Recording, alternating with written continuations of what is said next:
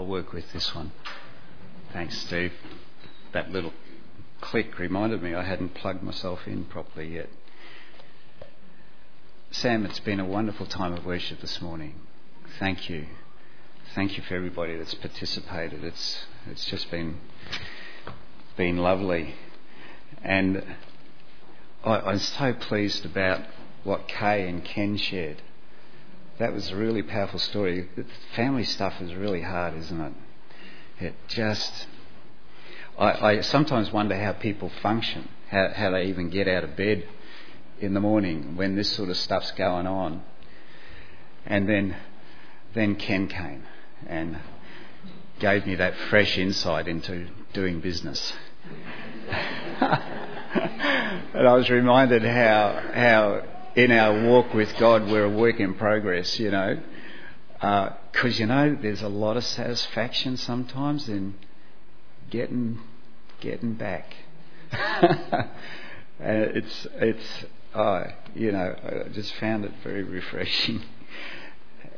Do you remember, some of us older ones would remember Sunday best? You remember you had that set of clothes that you wore? That was your Sunday best. We lived in an era, those of us who are older and grew up, when we wore our best stuff to church on Sunday. Now we live in an era where a lot of us like to dress down for Sunday because we have dressed up during the week, Now, for the last couple of decades, I haven't had to think about what I'll wear on a Sunday.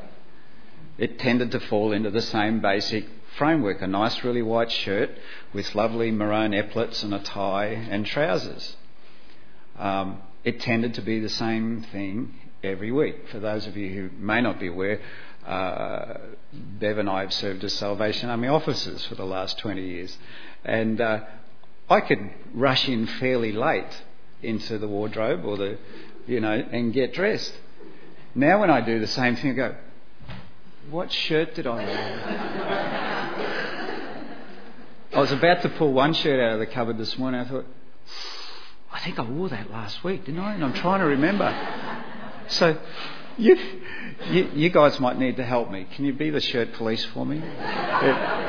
If I wear the same shirt 2 weeks running, let me know.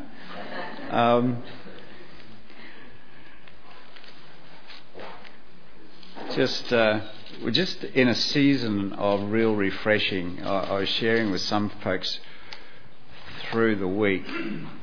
And, it bears out there was a word that was given to the church by a person from EBC, from Eltham Baptist Church, when they were here the morning, when we formally welcomed myself and Bev and Brent and Rachel into this fellowship. And they formally released and sent Brent out to this church on that Sunday night.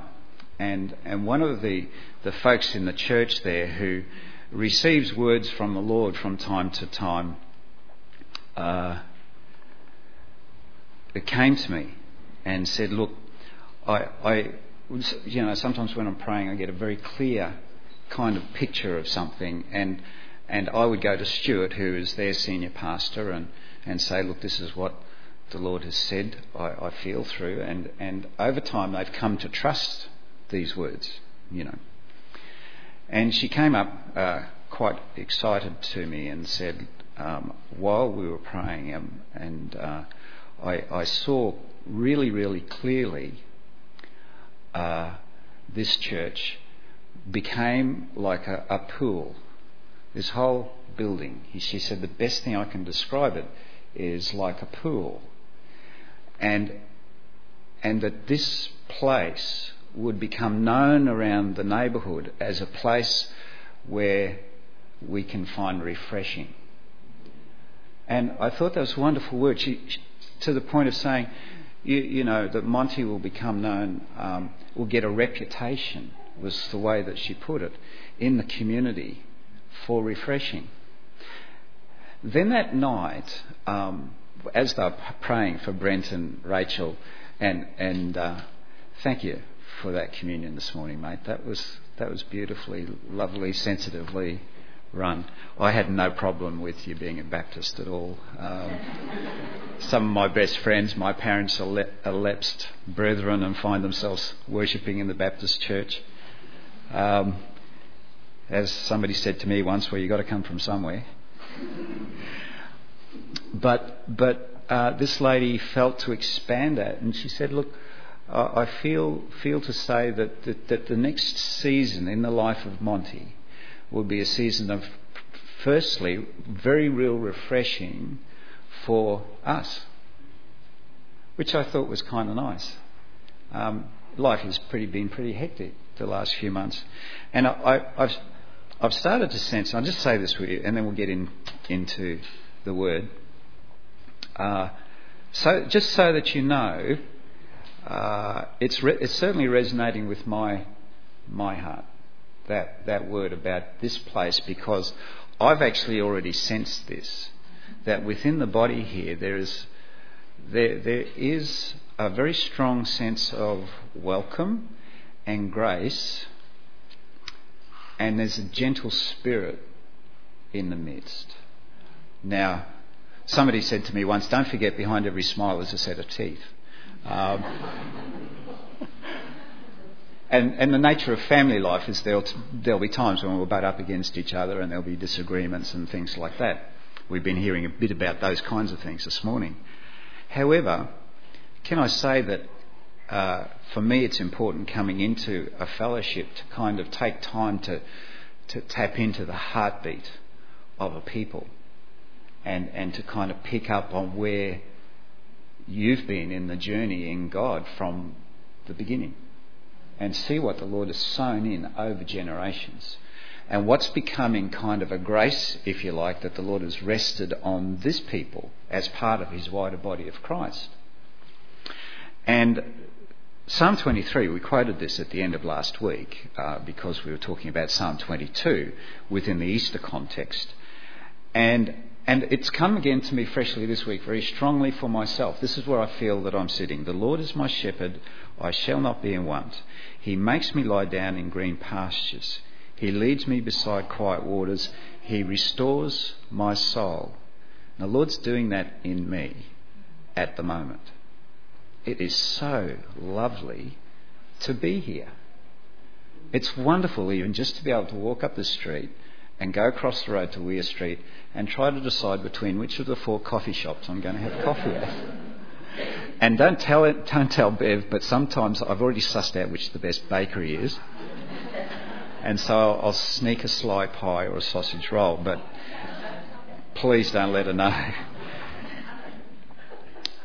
He restores my soul. He guides me in the paths of righteousness for his name's sake. Now, the next bit I'm not sure about. Even though I walk through the valley of the shadow of death, I will fear no evil, for you are with me. And I guess your rod and your staff, they comfort me. That is a common thing to all of us, isn't it? We walk in the valley of the shadow of death every day in so many ways. And here, you prepare a table before me in the presence of my enemies. You anoint my head with oil. My cup overflows. Surely, goodness and mercy, or love as it says here, will follow me all the days of my life, and I will dwell in the house of the Lord forever. Well, so, an encouraging word. Folks, the Lord has lives that he wishes for us to touch with his refreshing, restoring spirit, the balm of Gilead that brings healing, peace, lifting of guilt, breaking of bondage. And it's exciting as you pray into the future in your personal journey with the Lord, and as we collectively move forward, to pray into that the Lord will continue to sow seeds in people and in lives that we don't even know yet, but in at some point in the future we'll look back and find trouble remembering a time when we didn't know them, that they weren't perhaps our closest brother or sister. And there they are, and the Lord is preparing them now to draw them to himself. And we, because of just what the Lord is doing in our heart and in our soul and spirit, will be part of that extravagant, beautiful, eternal kingdom business of winning people to himself. So we should close in prayer now, shouldn't we, really? But this journey in Genesis, wow, it can be really tough because some of these stories, for some of us who have been around for a while, get kind of so familiar, don't they? And you go, oh Lord, what do you want to say to us this morning through sometimes these very familiar stories? This in very many ways is a tipping point in Genesis, a spiritual crisis, spiritual breakthrough, and some things were never to be the same from this point. Let's read from Genesis chapter 32. We're following on the story that we had, the narrative leading up to Easter, and Chris had finished bringing the word about Laban, Jacob's uncle, who it seems to be way of life, doesn't it, for them back in that primitive culture. We might say primitive. It's not necessarily so different to us in so many ways. The skullduggery, the manipulations, the scheming of how life worked and how business was done in those days. Jacob leaves Laban. He tried to kind of go out on the quiet, but in the end they left on good terms. And so we come to 32 verse 1. And Jacob also went on his way, and the angels of God met him. When Jacob saw them, he said, "This is the camp of God." So he named that place Mahanaim. Jacob sent messengers ahead of him to his brother Esau in the land of Seir, the country of Edom. He instructed them, "This is what you are to say to my master Esau.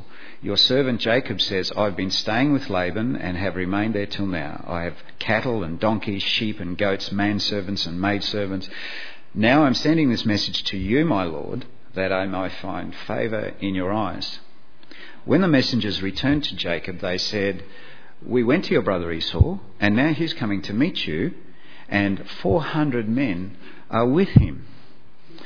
In great fear and distress, Jacob divided the people who were with him into two groups, and the flocks and the herds and camels as well. He thought, if Esau comes and attacks one group, the group that is left may escape. Was Jacob jumping out of the frying pan into the fire, leaving Laban and finding himself now encountering his brother from whom he had stolen his birthright? Deceptively stolen. He hadn't seen him, I think it was about 20 years. In the meantime, he had become moderately wealthy. And Esau is heading his way. He's coming out to meet him with 400 men. Wow. I guess, he was considering what would happen. He sent out the advance party to perhaps suss out a little bit what Esau's likely reaction to him coming might be. This really spooked him. The fact that Esau headed out from town to meet him with 400 men. In the Message translation, verse 7, Jacob was scared, very scared. I love that. One commentator has said the impending meeting with Esau shook Jacob to the depths of his soul. He was terrified. He was mortified. He had no idea what Esau was likely to do. So immediately, strategically thinking, I can't do anything about it. I'll divide it into two groups so that if he attacks one might survive. He's already starting to kind of plan an escape. The thing is that Jacob's not in the same place that he was back in when he left. He kind of ran away from Esau after betraying him. Nor is he in the same place as he was during Laban, his time with Laban, the leaving of Laban was different to how they had been doing business up until then, really. They left on good terms. There was an awakening, one might suggest, that was starting to happen in Jacob's heart. And in the very first verse, there are angels that met with him. You'd think that would be a little bit encouraging. He recognised it. Mahanaim means two camps. If you drop to the bottom of the page, you can see there's a little reference point in the NIV, if that's what you've got, and there'll be others which say things slightly differently. Meaning one was the camp of God and the other was his camp. There's a very strong sense of the indwelling, abiding presence of God at this place that had impressed Jacob in that way. A preacher, Alexander McLaren, he preached a sermon, Mahanaim, the two camps, apparently once, and he made these points. That God's angels, there's a lot of things that masquerade as angels these days. There's a lot of talk about angelic guides, spirit guides. The word talks about that the devil comes to us as an angel of light, so he might deceive many. How do we know that those books on the shelves are not New Age impersonations and telling about angels and making them sound all nice and sweet when they may be more demonic in their origin, or at least a deception? However you might interpret those things. He made some points. He said, God's angels meet us on the dusty road of everyday life. God's angels meet us exactly on time in the hour of need. And God's angels come in the form we need. God is more than capable of making an approach to us, like he does through his word, like he does through his Holy Spirit, like he does through his angelic host. He's more than capable of coming to us in such a way that we know it is God. Out of fear and by now guilt, Jacob devises a plan. But he also sought the Lord. Let's read from verse 9. Then Jacob prayed, O God of my father Abraham, God of my father Isaac, O Lord, who said to me... Have you ever heard people refer to Yahweh, the God that we love and serve, Almighty God, however we, Jehovah God, another Greek way of saying Yahweh, the God of Abraham, Isaac and Jacob. The God of Abraham, Isaac and Jacob. And in a sense, it differentiates that God from Allah, who... There's a common heritage at Abraham, isn't there? When Ishmael was sent out, God looked after Ishmael. But there's defining and saying the God that we love and serve is not the God of Abraham. It's actually the God of Abraham, Isaac and Jacob. Now here, Jacob says, God of Abraham and my father Isaac, back to the text, verse 9, O Lord, who said to me, go back to your country and your relatives and I will make you prosper.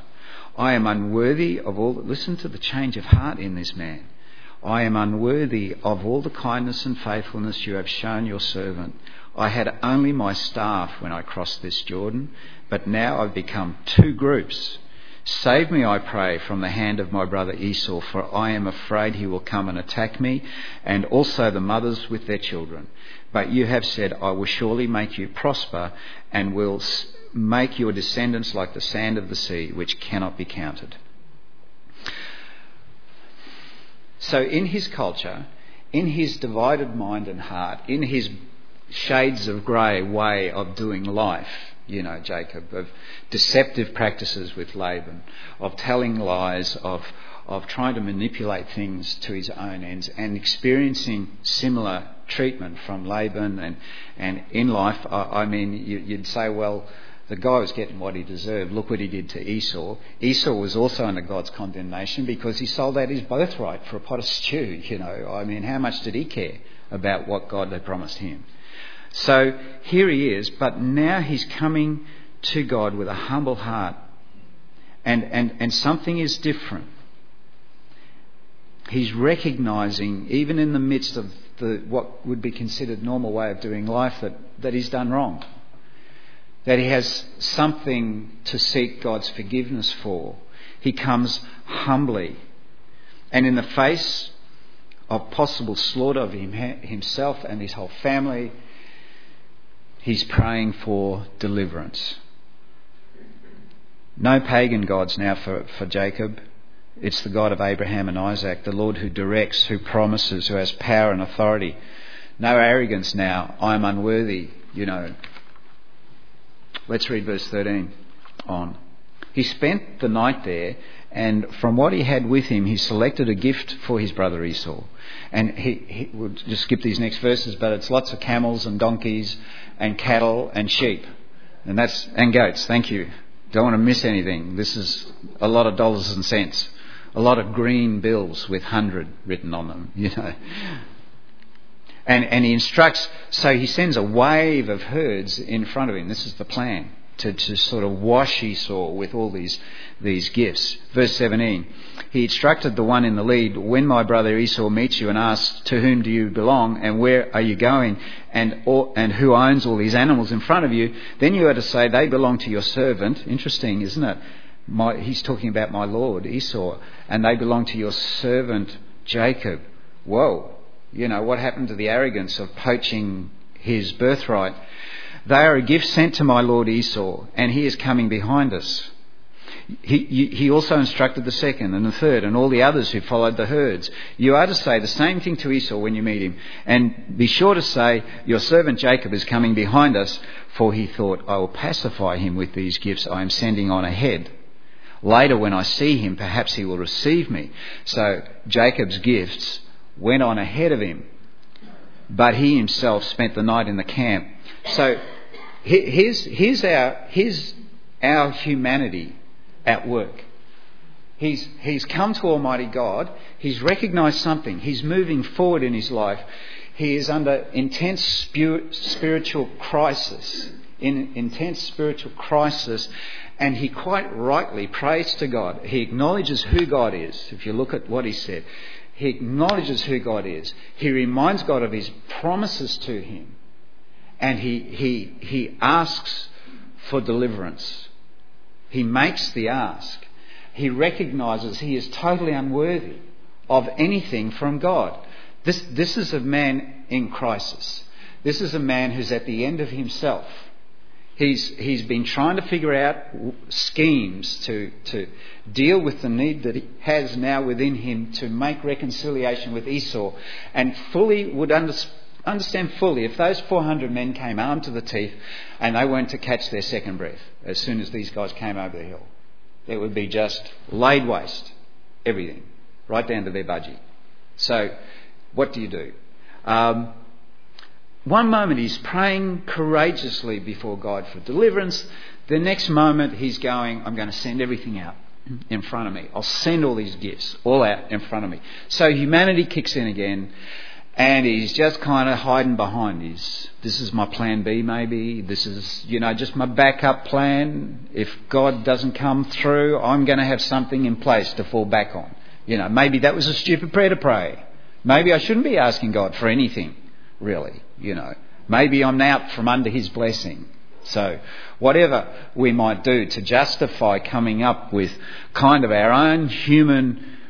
our own human resources, it didn't seem to occur to him that maybe that was a bit of a terrible thing to do, to send all these people in front of him, so they'd be the first ones to feel the sword. Perhaps I'll pacify him with these gifts that I'm sending on ahead. Later, when I see him, perhaps he will receive me. Now, he had sent things on, but he spent the night in the camp. And let's read verse 24 or 22 on. That night Jacob got up and took his 2 wives, his 2 maidservants and his 11 sons and crossed the ford of the Jabbok. Sounds like something out of Star Wars, doesn't it? Jabbok. The ford of Jabbok. After he had sent them across the stream, he sent over all his possessions. So Jacob was left alone, and a man wrestled with him till daybreak. When the man saw that he could not overpower him, he touched the socket of Jacob's hip, so that his hip was wrenched as he wrestled with the man. Then the man said, "Let me go, for it is daybreak." But Jacob replied, "I will not let you go unless you bless me." The man asked him, "What is your name?" "Jacob," he answered. Then the man said, "Your name will no longer be Jacob, but Israel, because you have struggled with God and with men and have overcome." Jacob said, "Please tell me your name." But he replied, "Why do you ask my name?" Then he blessed him there. So Jacob called the place Peniel, saying, and once again there's a little footnote that says Peniel means face of God, saying, "It is because I saw God face to face, and yet my life was spared." That's why he named it Peniel. And Peniel is a word that sometimes has been used in the body of Christ as a term which indicates significant spiritual struggle leading to breakthrough and great transformation. 31. The sun rose above him as he passed Peniel, and he was limping because of his hip. Therefore, to this day, the Israelites do not eat the tendon attached to the socket of the hip, because the socket of Jacob's hip was touched near the tendon. So, here records one of the most significant spiritual struggles and victories in Genesis. It's only in a few verses. It only takes a few verses. Jacob, however, would not let go. There are sometimes times in our journey of faith in the Lord where the challenge is, do we let go? Sometimes we talk about pressing in, pushing in a little bit more when it comes to making an approach to God. We might decide that we will fast and pray over something. We want to be intentional and sincerely specific, and this is not a casual prayer, God. This is really significant. And here Jacob, this primitive follower of God, is clinging to whom he comes to realise is God himself, who has made an approach to him in a form that he can actually wrestle him and actually overcome him. Jacob the deceitful one is a name for Jacob, or another meaning is or heel catcher. Jacob the supplanter became Israel the struggler with God. One who prevails with God is another way we can understand the name Israel.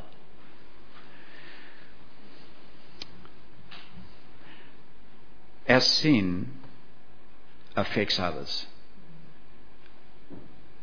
And forgiveness and reconciliation must be sought of them. And have we experienced, many of us, in our journey, those times when all of a sudden something just kind of weighs on us, a person weighs on us and sits on us, we know we've done wrong. There are times, and I can say with Bev and I in our time as pastors in a church, there are times when even unintentionally we will offend people. I sometimes joke, if I'm around long enough, I will wind up offending all of you. It kind of goes with the territory in many ways. But there are times when there's a falling out, and sometimes we'll feel the injustice of it because they've actually done the wrong. They've done the wrong. We're just trying to do the right thing, and they've let us down. It wasn't the agreement or something, but the way they're feeling it is we have wronged them. And in one situation they left the church. They were leaving the church. And it was really hard in a sense we felt the Lord just laid it on our heart, we've got to let them go and we've got to bless them in their going. It meant that and the problem was that if you don't seek some kind of reconciliation, offer the opportunity for the giving and receiving of forgiveness. I see forgiveness as like scissors. You need both the blades to work. You need forgiveness being given and received for it to work. Otherwise it doesn't kind of cut properly. And yet, Kay, he didn't ever ask forgiveness, So then in that situation we're called on to give it, in spite of the fact it might not even be asked for. The Lord himself said that, Father, forgive them, for they know not what they do. Why? So that it would not rest on them. Like specifically the guilt, the debt, the sin debt. And for us, we made an appointment.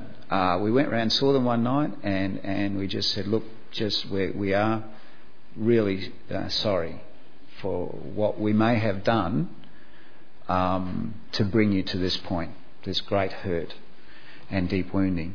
It wasn't to try to win them back. It was simply to allow them to go and to help them feel blessed in the going, to be released in the going, in the leaving. And I got an email the next day saying how special and precious that was. The emails had been fairly poisonous. And here was one just with a different tone, just saying, look, thank you for coming. And I'm not, it's not about, aren't we wonderful? Because I've got to say that there are things I've carried through my life in terms of I'm not wanting to let go, a sense of needing to revenge for some time. And the Lord just keeps bringing them up. Every now and then there might be somebody and nothing's bothering you for years, but then all of a sudden somebody will come into your life, into your mind, into your thinking, into your heart. You'll start kind of thinking of them a lot. What's the Lord calling you to? It may be to make some approach. Maybe there's an opportunity. Maybe they've already gone. And you can't personally, face to face, ask forgiveness and seek reconciliation. But you need, and this is where Jacob was, firstly, you have to come to the Lord and seek his forgiveness and make reconciliation with him. And if you can in the physical and if you can in the material with somebody else, fine. But God's ultimately the one we've wronged. He's ultimately the one that we've crossed. And he's ultimately the one that we're actually out of fellowship with, out of sorts with, as we carry this stuff in our hearts. Jacob had to give over his schemes and devices and rely absolutely on the Lord God to deliver him and bring him blessing, accepting undeserved mercy and grace from God. Now, if you read the next chapter, which is part of our word this morning, you'll notice that probably Jacob, while he doesn't follow back with Esau, he goes to Shechem, and the story then goes on. I guess you would say, if you were Jacob, well, that went well.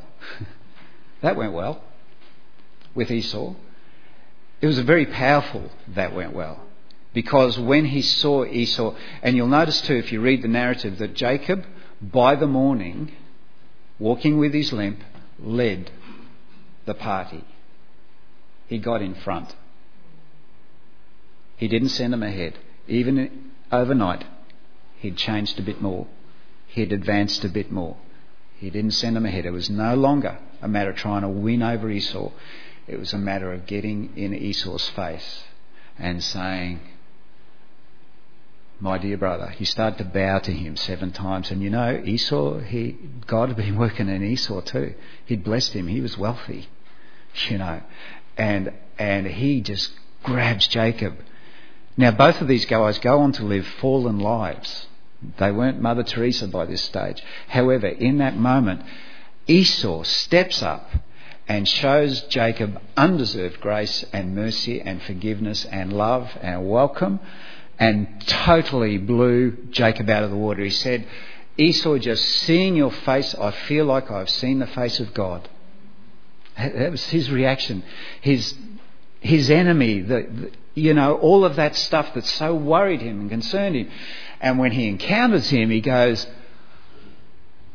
It's like seeing the face of God.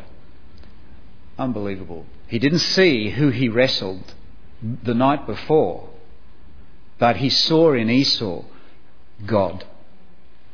Now, Jacob was given a new name, and I'd like to pose a thought to you this morning as we draw close. This time Jacob did not take the blessing, it was bestowed on him. And he was marked. God marked him with a hip dislodgement. Probably stayed with him the whole of his rest of his life. So that when he woke up in the morning or got up in the morning, it wasn't a dream. It actually happened. I did wrestle with the supernatural somehow. I know in my heart it was God. It was no dream. They can do wonderful things with hips today, but not then.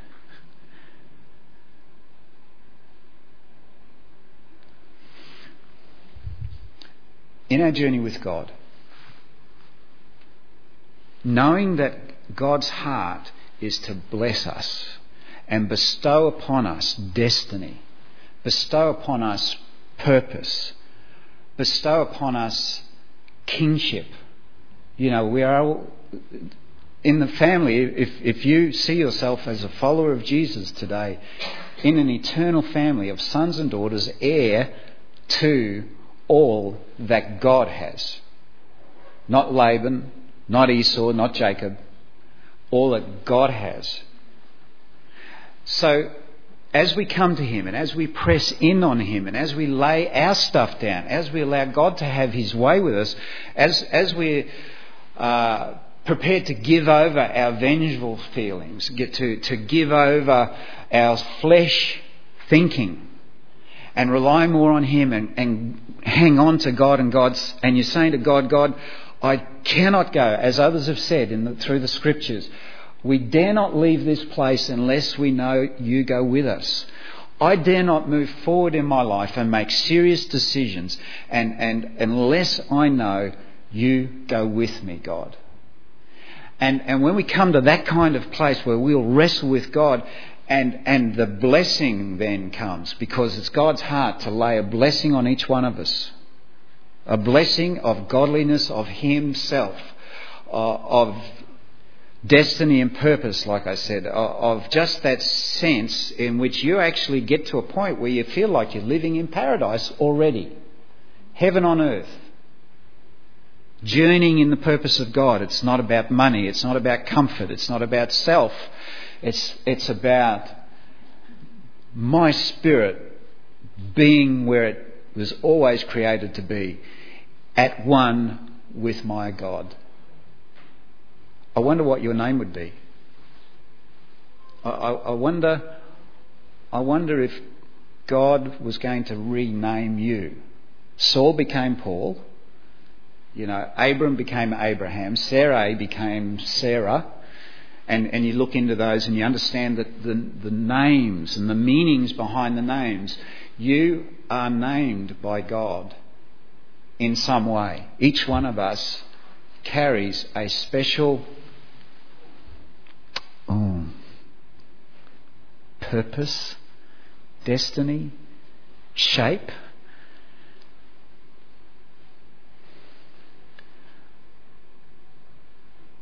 There's one thing, you know, David was beloved of God.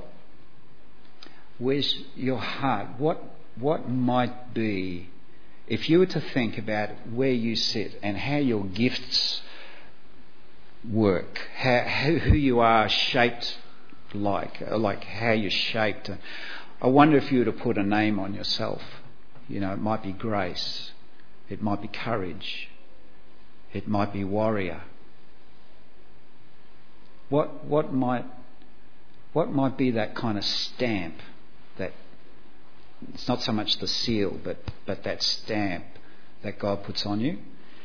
And let me suggest this: that if that mark that you carry is of God, the ultimate name that you would give yourself is Christ. or Christ follower or Christ becomer. We're created in the image of God, yes. But as we become more shaped in His purpose and shaped as He wants us to be, then we too, like Jacob, when he sees Esau, he sees God in him. And isn't that our ultimate desire? Isn't that our ultimate kind of joy? Isn't that paradise to us? Is that as we live our lives, people see Christ in us and we bear His name with joy and with dignity because He lifts us up and puts us on a high place and clothes us in the righteousness of Christ. Let's pray. Lord, wow, it's so big, your word. You have so much to say to us through even the simplest or most familiar of stories. And how don't we see, oh boy, don't we see how much we are alike. We thank you, Lord, that you have sent your Spirit to dwell amongst your people, that we may be salt and light in our world, that we may be a refreshing pool of new life in Christ to people around us, that we, by being in your purpose and in your will, could be people that grow more and more like you every day, Lord Jesus. Father, we thank you for your grace and your mercy and your patience with us.